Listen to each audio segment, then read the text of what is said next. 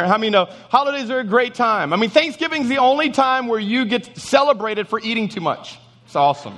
It's amazing. You get even celebrated for taking a nap. It's awesome. It's a great time as we move into the holiday season. A lot of us come excited for all that is going to happen in the Christmas holidays. Our family loves Christmas and traveling around to Lake Charles and looking at Christmas lights and having the parties and all the things. But oftentimes the holidays can also be a very difficult time for people, especially those who battle depression. I don't know if you know this. People who battle depression, Christmas is the worst time of the year for them. For those who had lost loved ones this year, Christmas will probably be even more of a difficult time. And so we know that Christmas can come with great joys, and it can also come with great lows. And so we want to put together a series that really is going to help us navigate how do we go through hard times during the Christmas season, and how do we have the greatest Christmas ever. How many of you will be traveling this Christmas? Who's traveling this Christmas? Anybody traveling anywhere? Yeah, how many know traveling during the holidays can be absolutely craziness? This past Sunday, after I got done preaching the 3 services, Lindsay, myself, and Joel drove to Lafayette, jumped on a plane, and flew to Colorado for 2 days. My son had a doctor's appointment there, which, by the way, he's doing great. Doctors are loving him, loving what they're seeing. Thank you for your prayers. Excited for that. It was a quick trip. And I was really excited about this trip for a couple of reasons. One, to get to Colorado. It's beautiful there. Beautiful weather. Also, was because it was only 2 days. I didn't have to pack that much.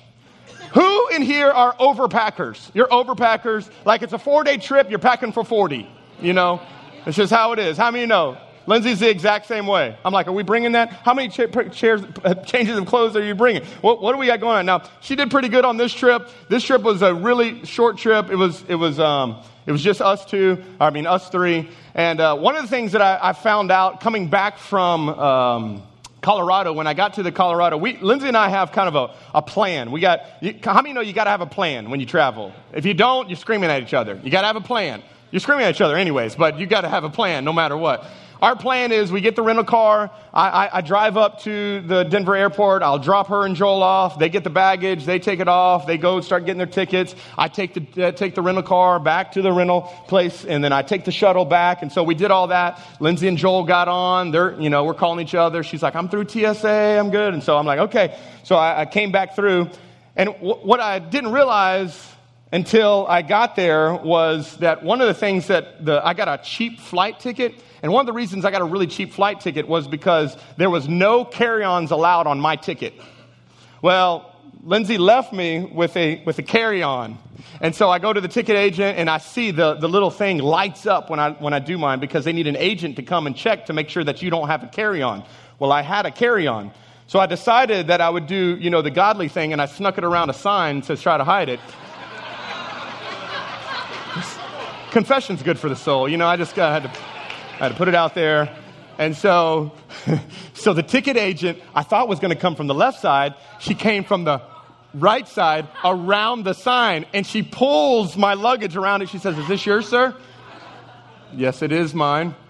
And so she says, "Your ticket does not allow a carry-on." I said, "Yes, ma'am, I do know that. My wife, she's allowed to carry on. She's ahead of me." And she was like, I said, "I promise you, I dropped her off. I had the car. I dropped her off and everything." And she said, Don't be lying to me." She said, I should charge you $55 right now. I said, "Ma'am, I'm a pastor. I don't lie." I don't. Which, as soon as I said pastor, it didn't even do anything to her. She was like, "That's the people who lie the worst." And so she said this is what she said. She said, "I'll let you pass now, but they'll get you at the gate if you're lying to me." I was like, "Oh, yes, ma'am." And I took off, came up to Lindsay. I said, "Do not leave that bag with me again." I've gotten flagged so many times. But there's something that's so exciting about when you're traveling. I usually always will travel with my backpack. I have my laptop in it and all the stuff, my books and stuff that I love reading. And I love traveling with this. I'm always traveling with this. Anybody hate traveling with a lot of luggage, like a ton of luggage? How many know how hard it is to travel when you have a ton of luggage? I mean, it is the most difficult thing. Not only is it you lugging around all your children's, you're also lugging around all of these things. I mean, everything starts happening. You start piling up. Anybody been there before where you're like, it's like Home Alone? Y'all been there? And everybody's got bags and you're going through And on top of this, Joel's got oxygen, so we had an oxygen tank we were dragging along with us, and so we're going everywhere we go. And I don't know if these airlines can make up their minds, but how many know every airline's different when it comes to bags? One's like, yeah, bags fly free. The other one's like, bags fly $97 a bag. Can they make up their mind on the bags? Needless to say, when you carry around a lot of bags, traveling, it makes it extremely cumbersome, extremely difficult, extremely stressful, extremely costly. And the exact same thing that happens in traveling, that it makes all those things happen in our life. How many know it's the same in life? When you travel with bags, it's heavy, it's costly, it's stressful. And this holiday season, as we go into this Christmas season, some of you, this is what it looks like if we were to look at your life through a spiritual lens. You are carrying around a ton of bags. A ton of bags. And I can do this for a while. And most of us, here's the thing, most of us get used to carrying around a lot of baggage. We're just used to it. It's normal for us. We're used to carrying this much weight around. We figure it out. We figure out how to carry it different ways. But what if I told you that there is a way that you can drop the weight and travel light? Anybody want to travel light in this life? We're going to drop some weight today. So today I want to share with you a story of a man, because I know as we go into the Christmas holiday season, you're going to see some people that you really don't want to see. And you're going to have some issues with them. Y'all got some baggage. You got the baggage of guilt and hurt, and you got the baggage of resentment, and you got the baggage of all the things that have happened in your life based off of people. And I want us in this Christmas season to travel into Christmas lightly, where we're not carrying the stress and the cost and the weight and the pressure of all of this relational baggage. There's a man in the Old Testament by the name of Joseph. Many of us know Joseph's story. Joseph was one who by all means had relational baggage. He was his favorite by his father, but he was not his favorite by his brothers. And rightfully so. Joseph had a dream. God gave him a dream that one day he would be in charge. His brothers would work for him. Joseph thought it would be smart to tell his brothers, you're going to work for me one day. How many know that didn't go over too well? Sure enough, these guys not only had a jealousy of their brother, they had a pure hatred for their brother, and they began from that moment to conceive ways that they could kill their brother. Come on, how many know that's some family drama right there? That one brother, thankfully, was gracious enough to say, let's not kill him, let's just sell him. So they end up selling him into the Midianite slavery. The Midianites bring him into Egypt. He gets sold into the Egyptian family and ends up working for Pharaoh's house. He's there. God's got favor on him. God's doing great things through him. How many know even when people want to push you down, if you got favor of God, you go in places? So Joseph still's going places. The problem is, though, he's a handsome man. He's a good, lean, cut Hebrew meat. And that Pharaoh's wife likes lean, cut Hebrew meat. And she starts dashing her little eyes on her and wearing her little stuff that she wants to wear to get him to do things with her. And he says, no, I'm a man of God. I ain't doing that. And we know he runs. He's not into the cougar scene. And he runs. She rips off his coat, accuses him of doing something to her that he did not do, gets falsely accused of that, gets thrown into prison for something he didn't do. Spends a number of years in prisons, starts gaining favor. Yet again, God's favor was on him, gaining favor in the prison. God elevated him. He was one of the guys in charge in prison, even though he was an inmate. And God there begins to give him favor. He meets two guys, a baker and a butler, interprets their dreams, says, hey guys, when you get out, remember your boy. Next verse, 2 years later, they remember, oh, there was this guy. 2 years. Promises unkept. He goes on, and eventually we know that God elevates him. And in one moment, he goes from convict to second in charge because he interprets a dream. And he is now second in charge. God has brought him to this point, and we see that God has put him in this incredible role. And I want to show you this verse. Look what this verse says. If you got your notes, you can follow along with it. It says, Joseph couldn't stand it any longer. There were many people in the room. Now, this is the very first moment that Joseph meets his brothers face to face. The guys who wanted to kill him, the guys who sold him, the guys who hated him. He's got a moment where he comes into contact with these guys. They're coming for food, and he's second in charge. And he says to all of the attendants, all of you. So he was alone with his brothers, and when he had told them who he was. Now watch the next verse.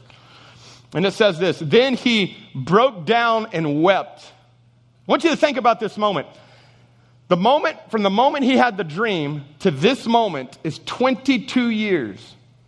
22 years have passed. 22 years of him not seeing his brothers, not seeing his family.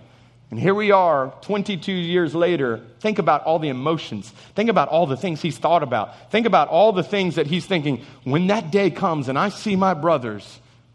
And it says he weeps so loudly that the Egyptians could hear him. And the word of it quickly carried to Pharaoh's palace, I am Joseph. And he said to his brothers, the next verse says this, is my father still alive? He wants to know, how's dad doing? But his brothers were speechless. They were stunned to realize that Joseph was actually standing in front of them. So today I want to share with you 3 biblical choices we have to make when it comes to traveling light with people who have hurt us. Because you've been hurt and I've been hurt and we've all been hurt. We can all share our hurts and share our wounds of how people have hurt us. But I want to give you 3 biblical choices that you're going to have to make. If you want to travel light and get through the holidays, the cloudiness of this holiday, and you want to be able to travel through your holiday and have joy and peace, there's 3 choices you've got to make. And I want you to hear me closely. I said they're choices, they're not feelings. See, because choices lead and feelings follow. Oftentimes, how many of you know you don't feel like loving anybody that has hurt you? Can we be honest in this place? And so I want to make a declaration today that we're going to make some choices today, because you can't control what other people think or say about you, but you do have 100% control on how you respond to people. And this Christmas, you have an opportunity to determine how you're going to choose to respond to the people that you really don't want to be at Christmas with. Maybe it's a loved one. Maybe it's a friend. So let me give you these 3 choices that we've got to make. Number 1, you got to choose to pray. You got to choose to pray. The greatest example of this all time, of course, is Jesus. Jesus, at his birth, was being sought to be killed by King Herod in his own hometown. The people in his own hometown, the guys that he played rec ball with, the guys that he grew up with, the guys he went to primary school with, tried pushing him off of a cliff because they were jealous and hated him. Also, the people that he loved and served, when it came near to the time of him giving his life, that they said, give us Barabbas, crucify Jesus. The people that he had loved and served. And then at the end of it all, one guy, out of the 12 guys that he poured his life into for 3 years, one guy disowned him, betrayed him. 10 guys left him, and only one guy was at the cross. Now think about this. In your deepest, darkest, most hurt, most vulnerable moment, when you need the people that love you the most, one guy is there. One.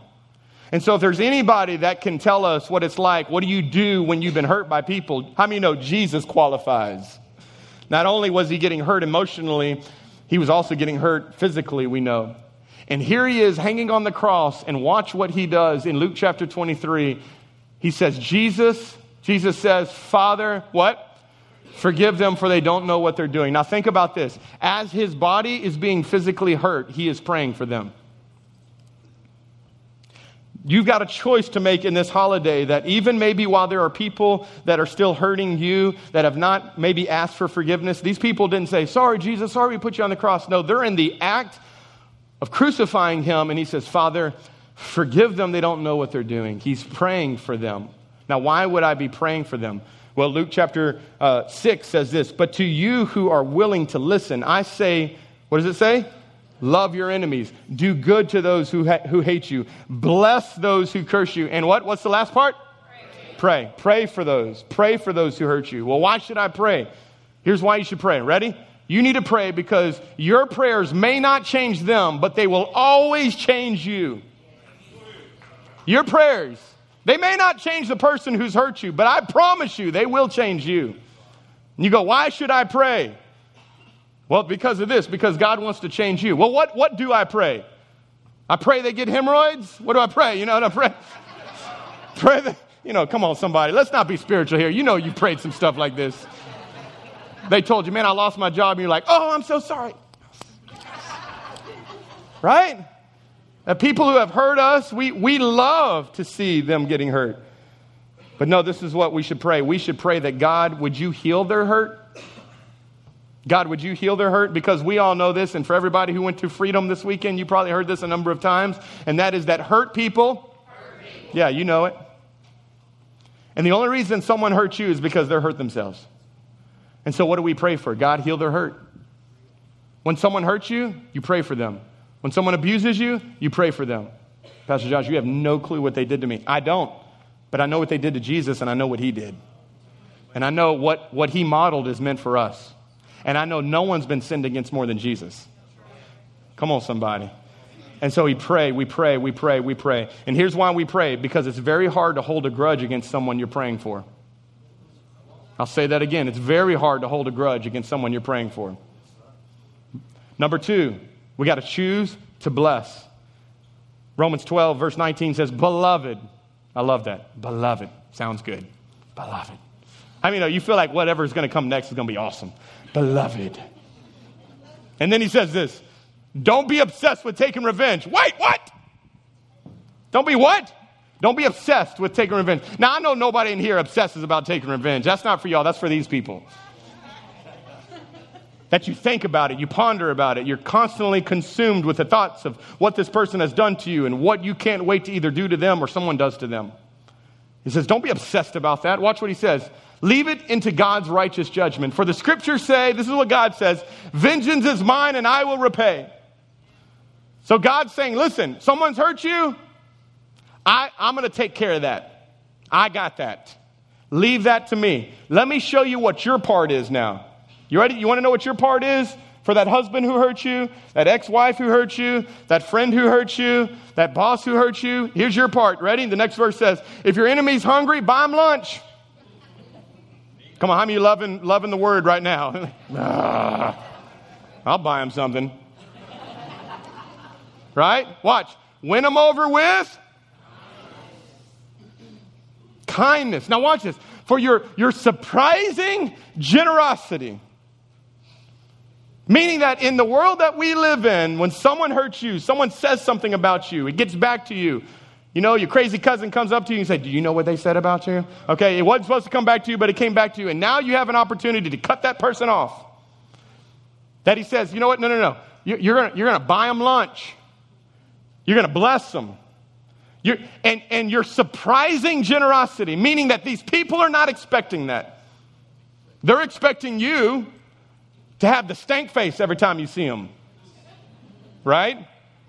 They're expecting you to have the cold shoulder every time you see them at Thanksgiving or at Christmas. They're expecting, and so when you win them over with kindness, it's a surprising generosity. And watch what it does. It awakens their conscience, and God will reward you with favor. In verse 21, it ends with this. Never let evil defeat you, but defeat evil with good. And here's why. Because repaying evil for evil doesn't overcome evil. It only continues it.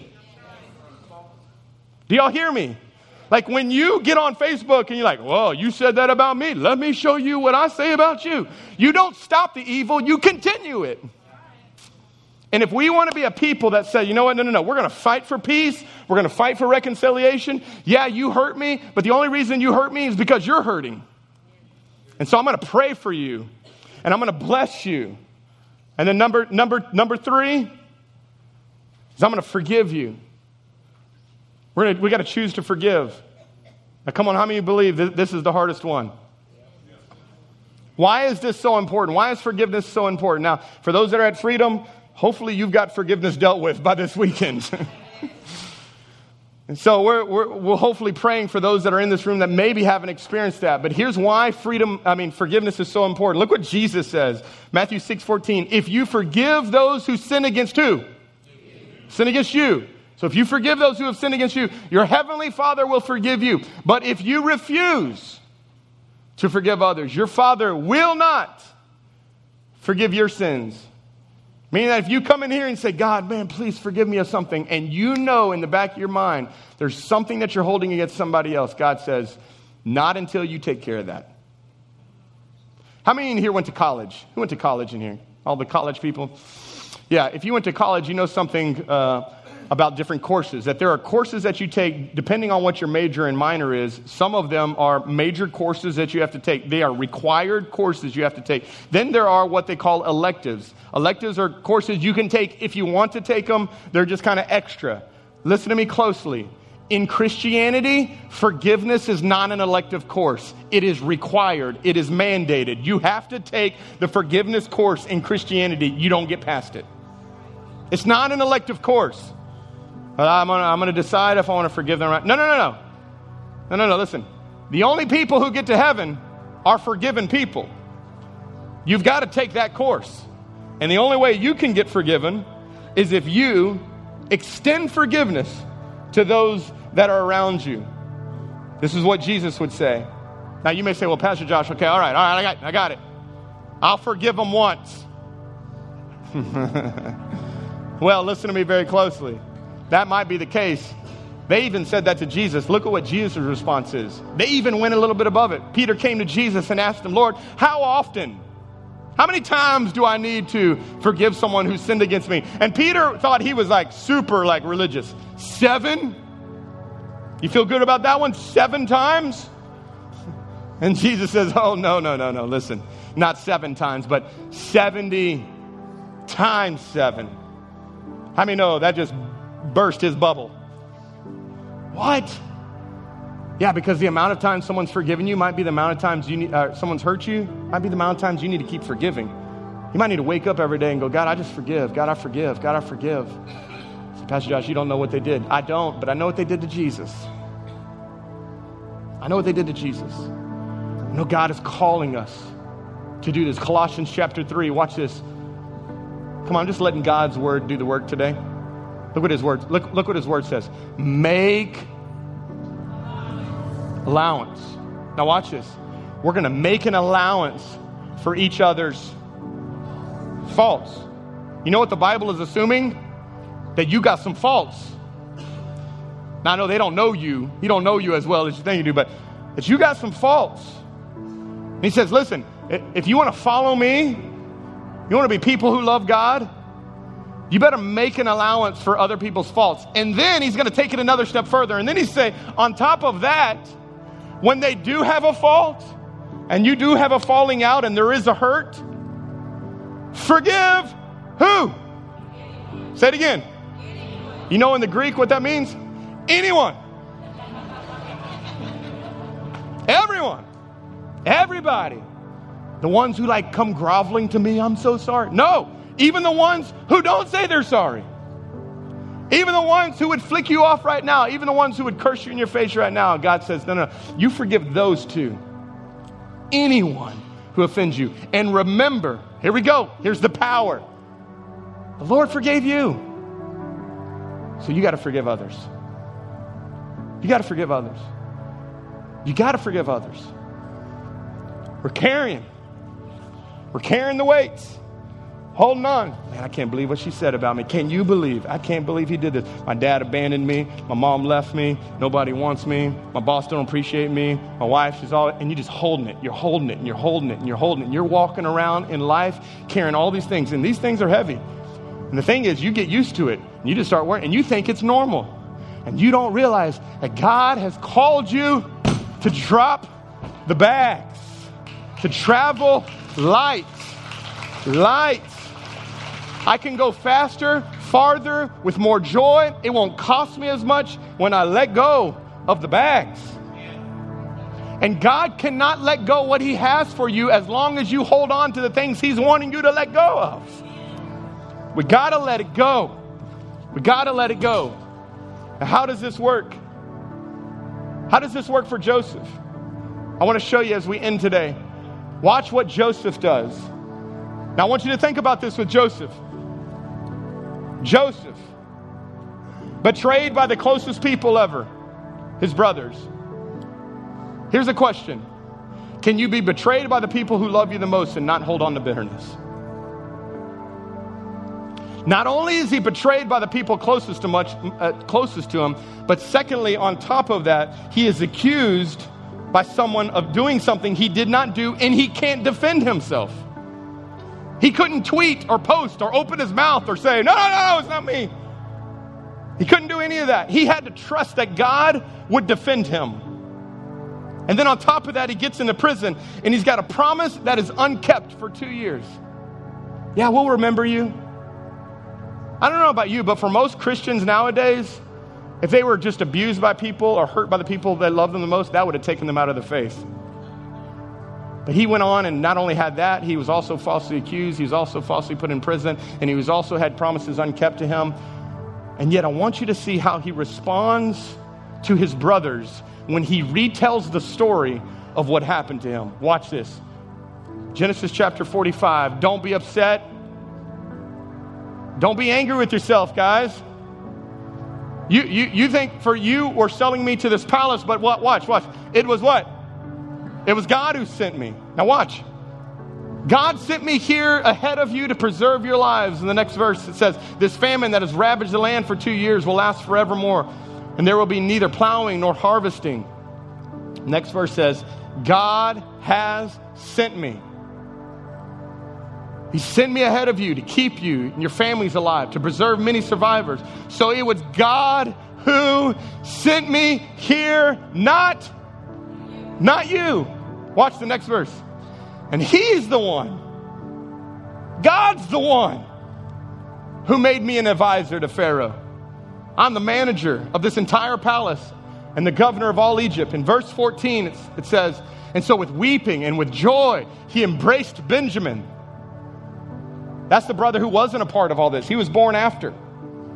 He embraced him. But watch this. It doesn't end there. And then Joseph, and this is how you know you've forgiven. Joseph kisses each of his brothers. And he weeps over them. And after that, they begin talking freely with him. Ready? Listen to me closely. The way you know you have been forgiven and that you have forgiven those who have hurt you is you take their name out and you put God's name in. Notice he didn't say, you sent me here and you hurt me and you tried to kill me and that cougar woman, she put me in that prison. Notice he's not blaming it. There's no names. The only name that he mentions is God sent me here. God let me here. God let me stay here. God promoted me to the manager. You think it was you. It was never you. God was doing something in this mix. And even though you meant to hurt me, God used it for good. God is always never waste pain. God is always working on our behalf. And you know you've got forgiveness in your heart when you can take the names and the faces out of it and say, God, you were there in the midst. Did it hurt? Yes, it did. But God, you were there. God, you're going to use this. And so many of you, I know your stories. And your story is, yes, someone hurt you. And yes, it was wrong. And God weeps over that. But he also uses that. And it's now a part of your story. And because he didn't allow himself to get bitter, but get better, God put him in second in charge. And he saved the entire children of Israel because he would not hold unforgiveness to his family. This Christmas holiday, you have the most amazing opportunity. There's been rifts in your family. There's certain people that won't even talk to certain people. And God has put you in this moment for such a time as this. To say, you know what? God's loved me. I was a sinner. God, I forgive you. I forgive you what you've done to me. Maybe it's something you need to say to a spouse. Maybe it's something you need to say to one of your kids. Maybe it's something you need to say to a friend. But I want you to hear me closely. You are never more like Jesus than when you are praying, blessing, and forgiving those who have hurt you. Because that's what Jesus did. In this moment, would you bow your heads? If you're here in this place and you know, man, I've got some unforgiveness. I know it. If that's you, nobody looking around, just shoot your hand up. That's me. I got it. That's me. That's me. That's me. God's speaking to me right now. Right now. I don't want to go into the Christmas holiday holding on to this. Traveling light. Traveling light. Thank you. Thank you. Thank you. You can put your hand down. The greatest area we need to travel light in, though, is our relationship with God. It's our relationship with God. God today is wanting to heal, mend. You can't forgive until you first receive forgiveness. It's as simple as ABC. The Bible says if you want to enter into the kingdom of God, you want to see the kingdom of heaven, a man must be born again. A woman must be born again. It's as simple as we admit that we're sinners. We admit that we've sinned, that God has taken our guilt, our shame. We believe that he came on the cross and he died not for our sin, but for your sin. We personalize this for my pride, for my shame, for my guilt. He took that on his body. He rose again, and he comes and he gives us life. And if we will confess that he is Lord and Savior of our lives, he'll come, give you a new heart, new desires. If you're here in this room, you've never prayed to be born again, you want God to make you a new creation today, it begins here. Time to let God wipe the slate clean. Let's travel light today. If that's you, boldly shoot your hand up. 1, 2, 3. If that's you, all across this room. Come on, all across this room. 1, 2. Come on, hold it up high. 3, 4, 5, 6, 7, 8. Come on. 9, 10. You can put your hands down together. Come on, let's pray this together. Say, dear Lord Jesus, today, I invite you to be the Lord of my life. I repent of my sins. I give my life fully to you. Thank you for sending Jesus, taking my shame, my guilt, and my sins. You died for it. You rose again to give me a purpose on earth, a relationship with your Father, and a place in heaven. Today I give you all my life. I live for you. In Jesus' name, amen.